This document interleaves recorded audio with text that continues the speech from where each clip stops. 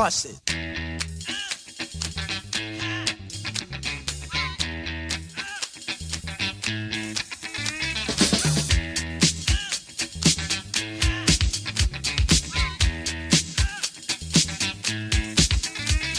This here's a jam for all the fellas. Try to do what those ladies tell us. Get shot down cause you're overzealous. Play hard to get females, get jealous. Okay, smarty, go to a party. Girls are scantily clad and showing body. A chick walks Hey, what's down up, everybody? Welcome to episode 12 of the 4040 Vision podcast, Ultimate Sports History pod brought to you by Sideline Sports. I'm the host, Osama Dahoud, and with me today is my buddy, Khalid Abdullah. How's it going? Going good, man. Good. We're recording this on March 24th, 2022. We're going to talk about the biggest what-ifs from the Showtime era of the Lakers, one of the absolute richest eras in the history of basketball. We would do an all Lakers one, but the Lakers are kind of the standard of the NBA. They have a lot of championships, especially from this period of history where basketball, really the popularity of the sport we know today, really began.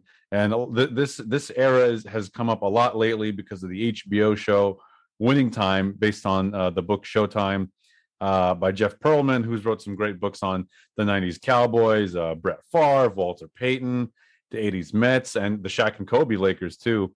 So this was just a really wild time in the NBA where anything goes. So we want to share some of our favorite nuggets from the book and from that Showtime era. So the way it works is we'll look at some of these scenarios, we'll explain them for what they are and what could have been had things gone a little bit differently. So Khalid, we have a list here. I'll hand it to you first. What's number one on the list? So it's fair to say, or it's pretty safe to say, that without Magic Johnson, there is no Showtime. There's no Showtime Lakers. There's no Lakers dynasty in the 1980s, and there probably isn't, the NBA as we know it. And what's crazy is that it was literally a coin flip away from not happening. So ahead of the draft, where the Lakers selected Magic Johnson, the Bulls and the Lakers had a coin flip to decide draft position, draft order. And it came out after that if the Bulls won the coin toss, Magic Johnson would have actually gone back to school for another year. He didn't want to play in the cold, and the Bulls were not the marquee franchise that we know today. So this is a good what if for both teams, of course, because if, maybe Magic gets convinced to go to Chicago and he gets to turn around that franchise before Michael Jordan, and he becomes the greatest Bull of all time versus the greatest Laker. And of course, for the Lakers, if they don't win that coin toss, they don't get Magic, they don't get all of the above. So I think it's an underreported thing. I don't think it's really like a big part of the Magic story. But did you know about this when it, obviously not at the time, but did you know about this going back to Magic's history? Yeah, having been born in 1989, I remember it like it was yesterday. No, I read the book before the show came out, so I learned about it pretty recently.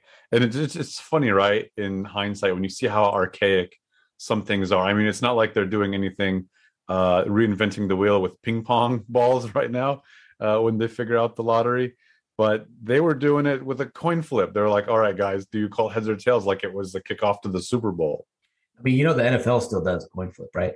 They do? Really? Yeah. I don't know anything. They still do. I think, I don't know, a few years ago, I think the Niners and Raiders had the same record.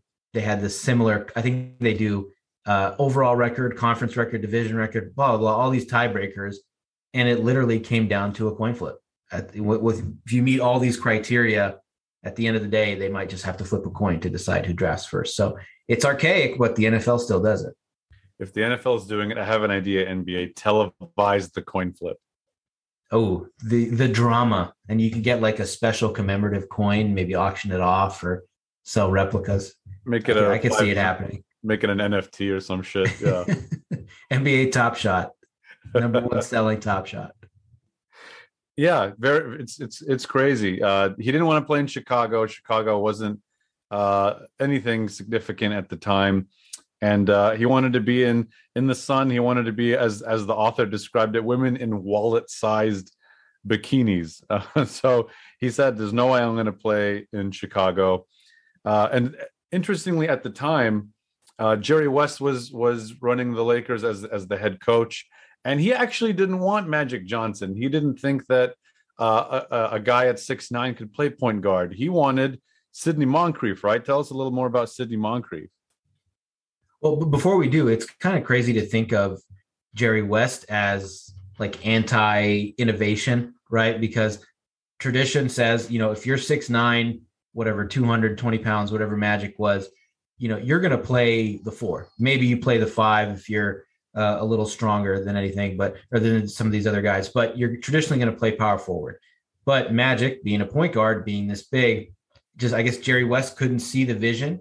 But this is also the same guy that saw the NBA becoming more of a shooters league and not trading Klay Thompson for Kevin Love. And he's the architect behind, some the Warriors dynasty and some of these great Clipper teams that we've seen in recent years. So, yeah, I guess that's a negative for Jerry West. But, yeah, he was not convinced about Magic Johnson. He wanted Sidney Moncrief, who was a more traditional size point guard / 2 guard, 6'3", 180. So that's what you usually see in a point guard. And to his credit, I mean, Moncrief was a good player. He was a 5-time All-Star with the Milwaukee Bucks. He played for about 10 years. He's a Hall of Famer, so he's a great player, but he's obviously not a top 10 all-time player like Magic Johnson. So another, coin flip possibly type situation. We know Jerry Buss fell in love with Magic Johnson. He saw the vision of Showtime and run and gun and all that stuff with Magic leading the way. But it could have been an interesting situation if they drafted Sidney Moncrief instead. They let anyone into that Hall of Fame. Sidney Moncrief's in the Hall of Fame? Yeah, I mean, so is Mo Cheeks. So is, Dwight Howard's probably a future Hall of Famer. Dwight Howard won Defensive Player of the Year 3 times. Stupid calendar. He won Defensive Player of the Year 3 times in a row. I mean, he was incredible. Yeah, he's just like he's a kind of a punchline, and he deserves being like the top 75 list and all that stuff too. But yeah, they're definitely not as stringent as the NFL is with their requirements. But again, he's a 5-time All-Star. He played for a long time. So I mean, you definitely don't think Hall of Fame when you think of Sidney Moncrief, but He averaged 15 points a game. I think Mitch Richmond's in the Hall of Fame. Shout out Golden State. But yeah, there's a lot of guys you're like, really? Him? Yeah, really? That guy? I mean, they count like college, they count Olympic stuff. I think Ryan Russillo always says if you have to talk about a guy's Olympic achievements and the gold medals as like a justification for him getting into the Hall, then he doesn't deserve it. And I think that's a pretty good criteria. Yeah. But I mean, Moncrief, 5-time All NBA too, 5-time All Defensive Team, 2-time Defensive Player of the Year. So he's got the credentials. But again, he's no Magic Johnson. Yeah, I think the clear-cut what if for this is if they don't get Magic Johnson, the Lakers are nowhere near what they are today. They were absolutely the team of that decade. And every sport kind of has a team that runs every decade. The Lakers were the team that dominated the most in the 80s, the Bulls in the 90s, the Lakers again in the 2000s a little bit. So, this is a no-brainer to me. Yeah, absolutely. And definitely worked out for the better. All right. Let's go on to the next one here. So that was in 1980. In 1986, it's more so, what if the Lakers traded James Worthy and Byron Scott for Roy Tarpley and Mark Aguirre? Yeah, that name always throws me off. Yeah. Because with this Latin pronunciation, you think it's Aguirre. Well, I think his grandfather, I was reading about him, his grandfather was from Mexico, so maybe it's supposed to be Aguirre, but he just decided to switch it up on us. But yeah, this is a good one. It's from the book. I mean, it's the reasoning behind this trade that was on the table was a big part of it was Magic was great buddies with Aguirre. So he was kind of the shadow GM of the Lakers, and he was really pushing for that trade. But I think it was Jerry West that pulled the plug on it. So give him credit. He didn't want Magic, but he knew that this trade wasn't the right decision for the Lakers. Yeah, he pointed out that, yes, Mark Aguirre, I think growing up in California makes me want to say Aguirre, but he knows that Mark Aguirre was a talented player, but he was kind of like a me first guy. He was going to demand the ball, mess up the chemistry of Showtime. They were really good competing back and forth with the Celtics in the middle of the 80s, and didn't think that he would fit in. And obviously, James Worthy was a number one pick that they were very fortunate to get just a couple of years earlier. That was a really important part of the Lakers' run in the 80s. So, yeah, I agree with Jerry West here. And they had other options at that time, but I think that this was a good call. Even the whole James Worthy selection could have been Dominique Wilkins, if I'm not mistaken. And that's, a different conversation. It seems like Jerry West was set on the James Worthy selection and trading for Byron Scott. Yeah, Dominique went third in that 1982 draft. I think with James Worthy, it took him a little while to get started. He only started one game his rookie year, even though he made the all rookie team. It just took him a while to get warmed up, which I think is expected, right? If you're the number one pick, you're coming to a team with huge personalities. You've got Kareem and Magic and all these guys. So it's going to be hard to find your place, especially when you're coming from a situation at UNC where you're, the best player, you're the alpha, and you have to kind of learn how to defer to these other guys. But yeah, ultimately it was the right decision because James Worthy becomes a key part of, the later championship runs. And then of course, Byron Scott was just as important to those runs. And both those guys end up winning, 2 or 3 rings or 3 rings each with the Lakers. And I think what kind of inspired or motivated West to stay away from Aguirre, because he was so dead set on chemistry, is they traded for a player named Maurice Lucas, who they had brought on as a bruiser to kind of similar to Kurt Rambis, just beat the shit out of the other team's players. But Maurice Lucas was very self-centered. He was consistently frustrated. He never seemed to really get the bigger picture. And I think he just didn't want that in the locker room again, or even risk the chance of it being in the locker room again. That was an ongoing theme in this era, was trying to find those kind of auxiliary parts to, you have the core, you got the dynamic duo, Kareem and Magic, and you're trying to find complementary pieces. And because it was the NBA in the 80s, if it wasn't a guy who had like personality issues, there was guys that had drug issues because cocaine was such a prevalent thing. So it was just trying to find the right puzzle pieces. And there's, I think, a lot more failures than successes when it comes to those guys and trying to fit them in. But ultimately, like we said, they made the right decision, of course, by not making that trade. And I think it's a good segue to the third what if and what happened in 1989. So do you want to tell us a little more about that? Yeah, so in 1989, the Lakers had already won 2 championships in a row. They were going for a three-peat. It's funny because three-peat was coined by a different player on the Lakers. His name escapes me right now. I think it was Norm Nixon, or was it? No, it was Wes Matthews. It was Wes Matthews. Wes Matthews right. Sr. Wes Matthews Sr. Had said it. We're going to three-peat. Pat Riley said, "I like that," and he goes and he gets it patented. He gets three-peat patented. And Wes Matthews was like, I couldn't believe he freaking patented it after I said it, which was just a fun nugget that gets buried again in history. But so they're looking to three-peat. And the what if here is, what if Magic Johnson doesn't get hurt in that series against the Pistons? Do the Lakers three-peat? And it's an interesting part of this because going into that, they had a pretty tough series not tough enough, according to Pat Riley, series with the Phoenix Suns. And he wanted them to destroy the Pistons. The Pistons were a bit of an irritant in the 80s. They were a tough team too. And they wanted to kill the Pistons. But where Pat Riley went wrong, he kind of set himself against his own team as a bit of a dictator. They were doing these really hard scrimmages, and they were like, "This isn't training camp." The players were saying, "Like, this is upsetting us. How hard we're working. We didn't really need to work this hard." Even the personal trainer, Gary Vitti, said, "Like, it was a boot camp, but I didn't criticize him for it. Look at him. He's Pat Riley. You have to assume he knows what he's doing."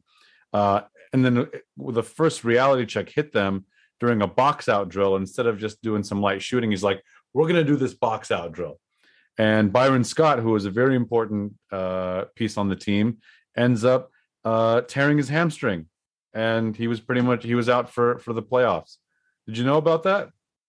I did, yeah. And I think by that point, Pat Riley was kind of an egomaniac, right? He was running the team like a dictator. He was starting to get the disease of more that he talks about, right? That we talked about before the pod.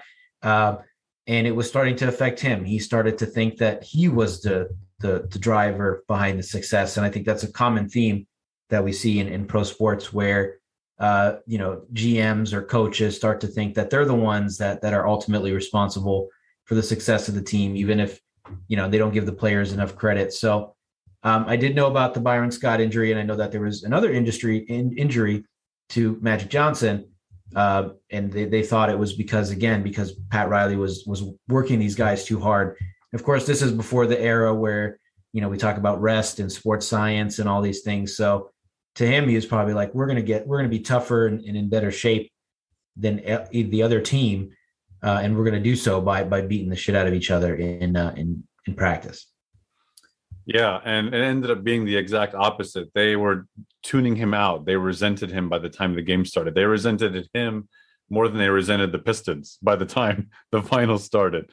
They started tuning him out, and a lot of times when dynasties end, you see this a lot. I remember most recently, you had Golden State when Kevin Durant was there, kind of tuning out Steve Kerr and running his own offense at times. You had Pep Guardiola being tuned out by the Barcelona players at the end of his run there. So that's kind of like a telltale sign of something coming to an end.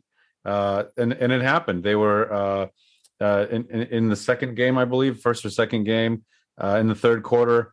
Isaiah Thomas pushed the Pistons up to take the lead. And then next thing you know, Magic Johnson is grabbing his left hamstring. And he comes back the next game. Plays for 4 minutes at the Forum in LA, and then they take him out. And that was it. They got swept by the Pistons. It was a beatdown by, of epic proportions. And I mean, the Pistons were obviously no joke. They ended up, repeating the next year.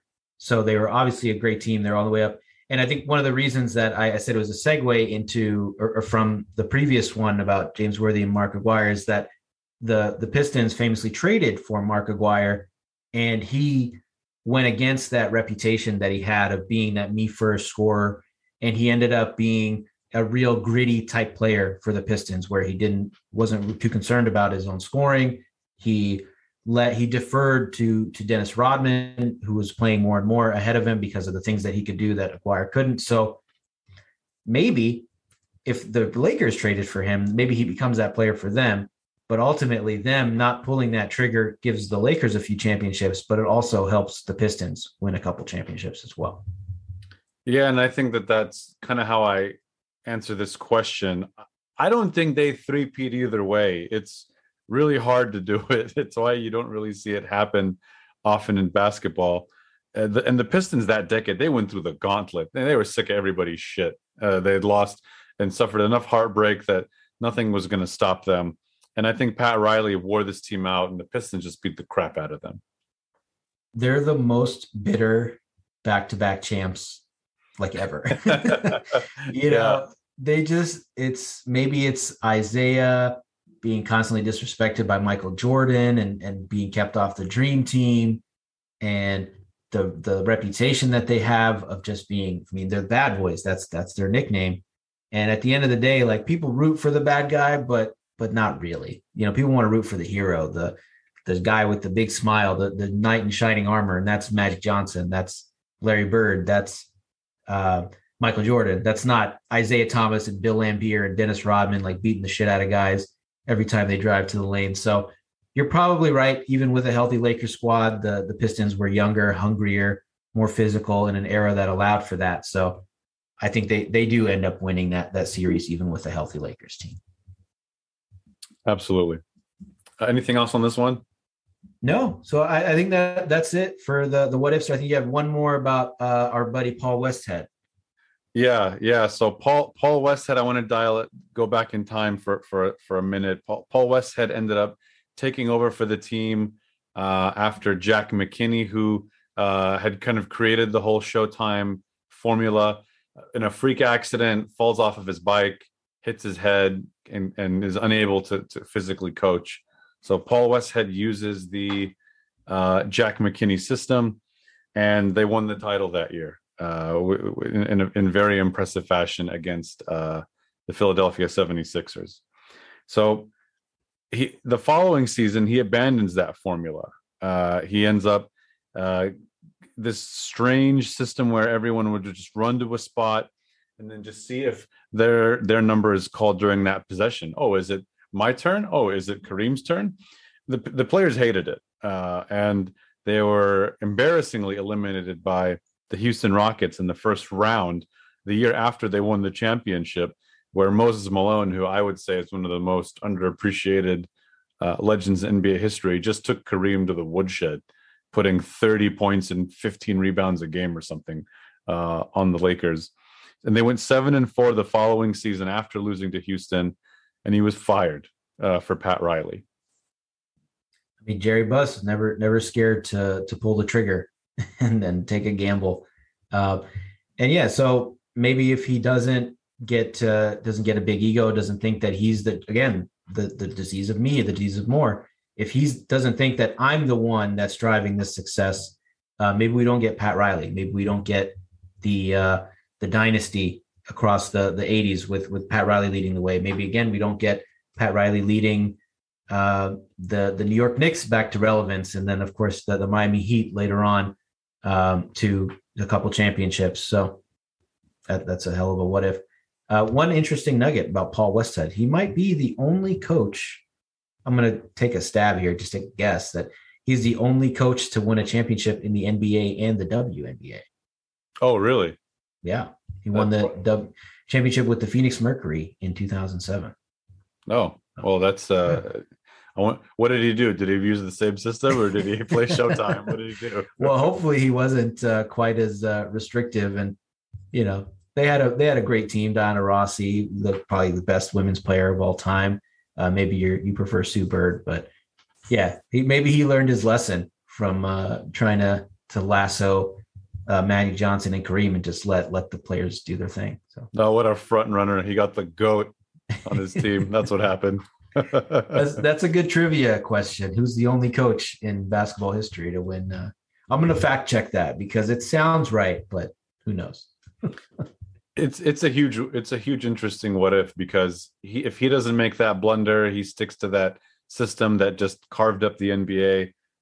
Maybe we don't get the Pat Riley that's a top 15 coach of all time. You don't get the Armani suits and the Miami culture that's irrelevant today. Hashtag we back, right? Yeah. Yeah, I mean, Pat Riley became a dynasty across 3 decades in his own right, in different organizations. So it's a huge one. Yeah, he's an absolute icon. The signature look with the hair and the suit. I always thought he was Italian, but I guess he's Irish. I think maybe it was the look, the slick back hair and stuff. I thought it was an Italian mobster type, but he's Irish. Tremendous hair. All right. So I think that's it for the what ifs. So we also wanted to call out a few, crazy nuggets and funny things that I noticed, or we both noticed from the book. If you haven't read it, I know you don't want to spoil the ending of the Showtime series on HBO, but it's great stuff that it obviously there's not enough time in the world to cover all the great nuggets that we've seen. So yeah, you want to start with your first great nugget from the book? Yeah. So the first little nugget is a playoff game against the Sonics in 1980 at the University of Washington gym that they had to play thanks to a Mariners game and the Ice Capades as well. So it was the 8,000 seat arena that was used usually for intramural games. What is that? It's just like, intramural college sports where it's like, it's not, it's just, you just sign up and play. It's not quite pickup, but it's organized by the school. And it gives you an idea of the era of the NBA that we were dealing with in 1980. This was the era of like tape delayed playoff games, of coach travel, like economy travel. These guys were not making all that much money. And the fact that Magic Johnson made, I think he got a deal worth $500K a year. And it was like the craziest thing ever. So it's a nice little time capsule. The fact that they were forced out of the arena or the stadium because the Sonics used to share an arena or stadium with the Mariners, and they couldn't use the other arena in downtown Seattle because of the ice capades. So that tells you where the NBA was in the hierarchy of pop culture there. Man, Magic Johnson, 500,000. You know, his contract with Jerry Buss was 25 years, $25 million. I do. And it was like the biggest controversy. Like, this is an absurd amount of money for that. And then you get, I don't know, Tristan Thompson making 20 million a year. Like, it's nothing. John Hollinger gave Chandler Parsons $94 million. How about that? One of the all-time finessers in NBA history. Why don't you guide us through the second nugget here? So the second one is, so we talked about how the Lakers were always looking for those auxiliary pieces to fit with Magic and Kareem. And one of those guys was Spencer Haywood, who was a good player, but he had a dark past and a dark history of drug addiction. And essentially, I believe it was during the 80 finals or 81 finals, Paul Westhead basically kicked him off the team because of those drug issues. He would show up to practice, high off his ass or coming down off a high, and he's just not a functional member of the team. And Spencer Haywood did not appreciate that. And he was apparently in the process of trying to get Paul Westhead killed by hiring some old buddies from his neighborhood. And I think his mom caught onto it on a phone call and helped, convince him not to do it. But Westhead and Haywood had a funny interaction several years later after Haywood cleaned up his act, where, Westhead thanked him for not succeeding because, he's still alive thanks to that. So that was the NBA in the 80s, cocaine and hitmen and trying to get your coach killed. It is a wild, wild story. I was shocked after reading this, and Westhead was like, I didn't have an earthly idea. Like, I could have been killed, and no one would have known. I would have known. It would have been a successful hit. This would have been like Draymond calling, some hitmen from Saskatchewan, not Saskatchewan. Where is he from? Saginaw. Somewhere. Saginaw, same thing. And saying, hey man, Steve Kerr played Festus Ezeli and Anderson Varejao in Game 7 of the NBA Finals. Can you take out his brakes or something? Cut the brake line. Yeah, cut the brakes on his Tesla. He wanted to kill him for being kicked off the team for being a cokehead. Yeah, crazy. The next one I got, it's nothing crazy. It's just a one that I appreciated as a Raiders fan. So during the 88 or 89 finals, apparently Al Davis felt a special kinship with the Detroit Pistons because of the whole bad boy image. And he sent them a bunch of silver and black sweaters or varsity jackets, something like that, to show his appreciation for the things they did. And he also helped had his training staff help the Pistons with Isaiah's ankle injury during those finals. So just a funny thing, Al Davis was not one for, civic pride and the kinship of being LA teams. Along with the Lakers, he didn't give a shit about any of that, and he just loved the bad boys. So that was just a little one for me. No, that's cool. Al Davis stories sprinkled across history. Yeah, man, the guy was everywhere. This is an interesting one, and for me, it was shocking because I had heard this about Kareem Abdul-Jabbar, but it was very well reported in this book, or heavily reported, that he was an asshole. And I'd heard that he was an asshole, but the book gives several reasons into it. There was a lot of racism he had experienced throughout his life. He didn't really trust coaches. And it was pretty funny. There's like a nugget about a kid saying, Mr. Kareem, you're my favorite player. And he says, kid, go fuck yourself. Like, he didn't have any regard for how he spoke to fans. Or anyone like that. I think there was another one where a guy said, "Oh my God, my wife just had a baby or something, and you're our favorite player." And he says, "I don't care." And they're like, "Yeah," they call him, the N word. And he goes, "Well, I'm glad that I didn't give them the autograph that they wanted." So he definitely felt that because he was famous is why people adored him, but he felt that a lot of it was disingenuous. There's a story that Perlman tells. I think when Kareem was in high school and he played at a majority white high school with a white coach, and I guess he was playing pretty poorly in the first half, and his coach at halftime, to try to get him riled up, says, "Kareem, you're playing like an N-word." And of course, that got a reaction out of Kareem, and he kicked ass in the second half. And the coach said, "Yeah, see, I knew what I was doing. I knew that I was going to motivate you by talking to you like that." And apparently, after that, Kareem had real trust issues with any authority figures, with any coaches. Even John Wooden, who we know is kind of like a magical grandfatherly figure in college basketball, Kareem would say that he felt that Wooden would treat him differently than his white players. Like, he was nice to him in practice and things like that, but, he just didn't feel that same connection. Maybe that was just, in his mind, but it makes sense, right? The guy was, he's a light-skinned black kid growing up in New York City, in the 50s and 60s. So it's understandable why he would be, skeptical about race and why he's treated so well by the white public. Because if he wasn't a basketball player, he's definitely not getting treated this way. So, and it goes against everything that we see about Kareem now. He's like this big teddy bear, right? He's this old guy. He's so wise, and he's like a Yoda type figure, always writing very insightful columns and on Medium and on his website and stuff, and trying to give guys advice. So. I definitely didn't know that he had that reputation. Yeah, I subscribe to his Substack. I like some of the stuff that he puts out. I do agree. He's like an old softie now.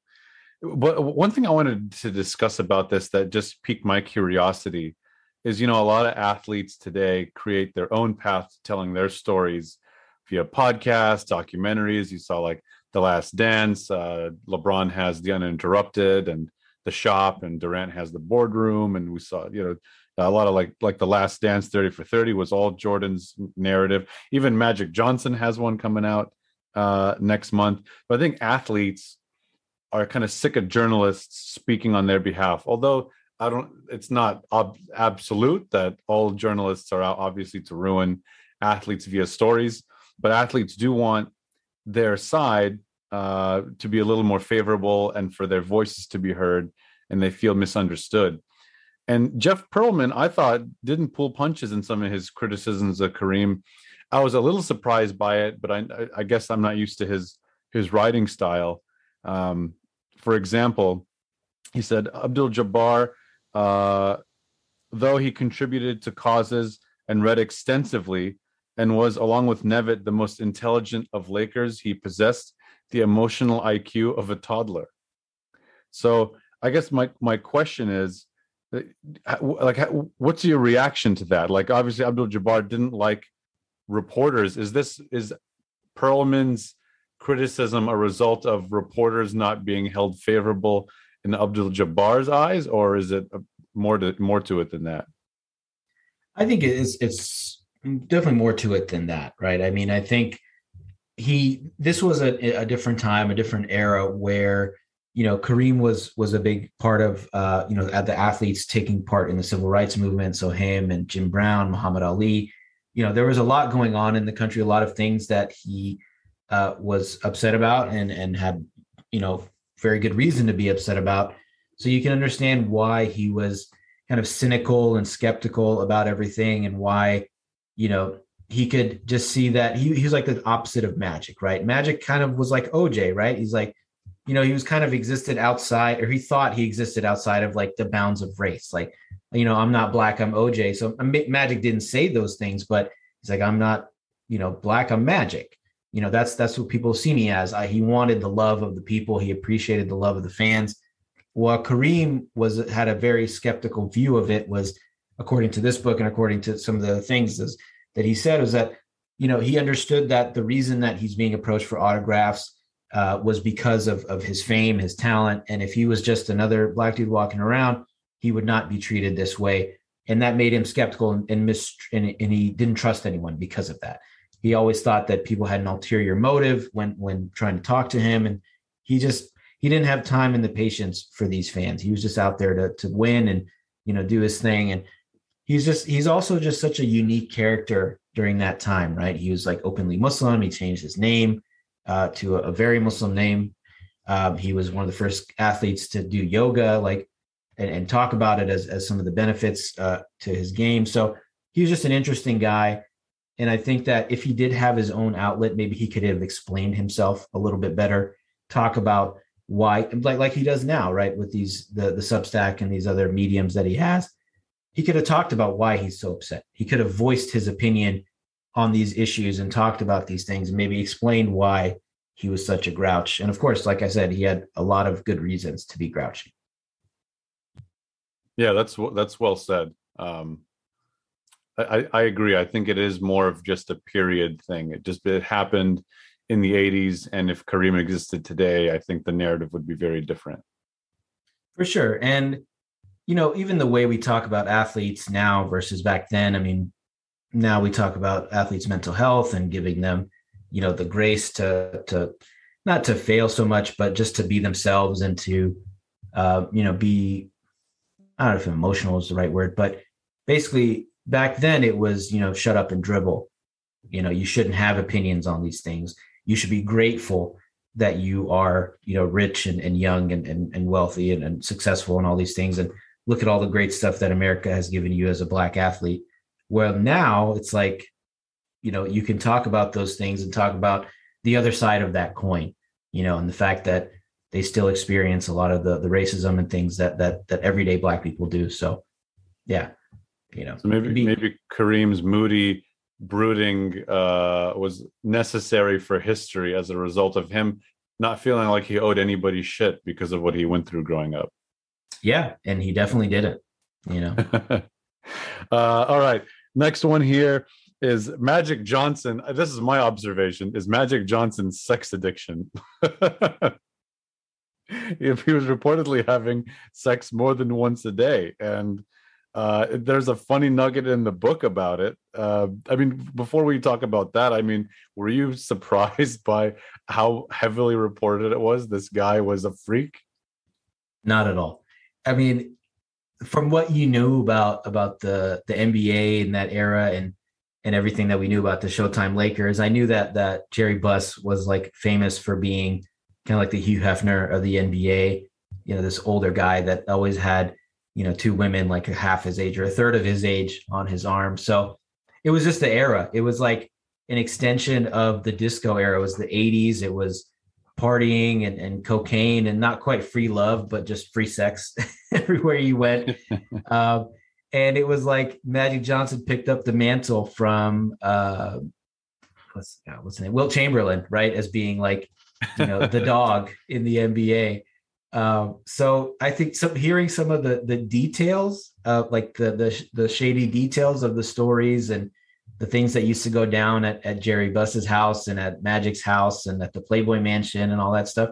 And at the Forum Club, which was, for those who don't know, there was a nightclub in the same building where the Lakers used to play. And it became like the most exclusive nightclub in LA. Maybe even calling it a nightclub is generous. It's more like a sex club, given how exclusive and secretive it was. And this is the era before camera phones, before all this other stuff. So you could go there and nobody would know.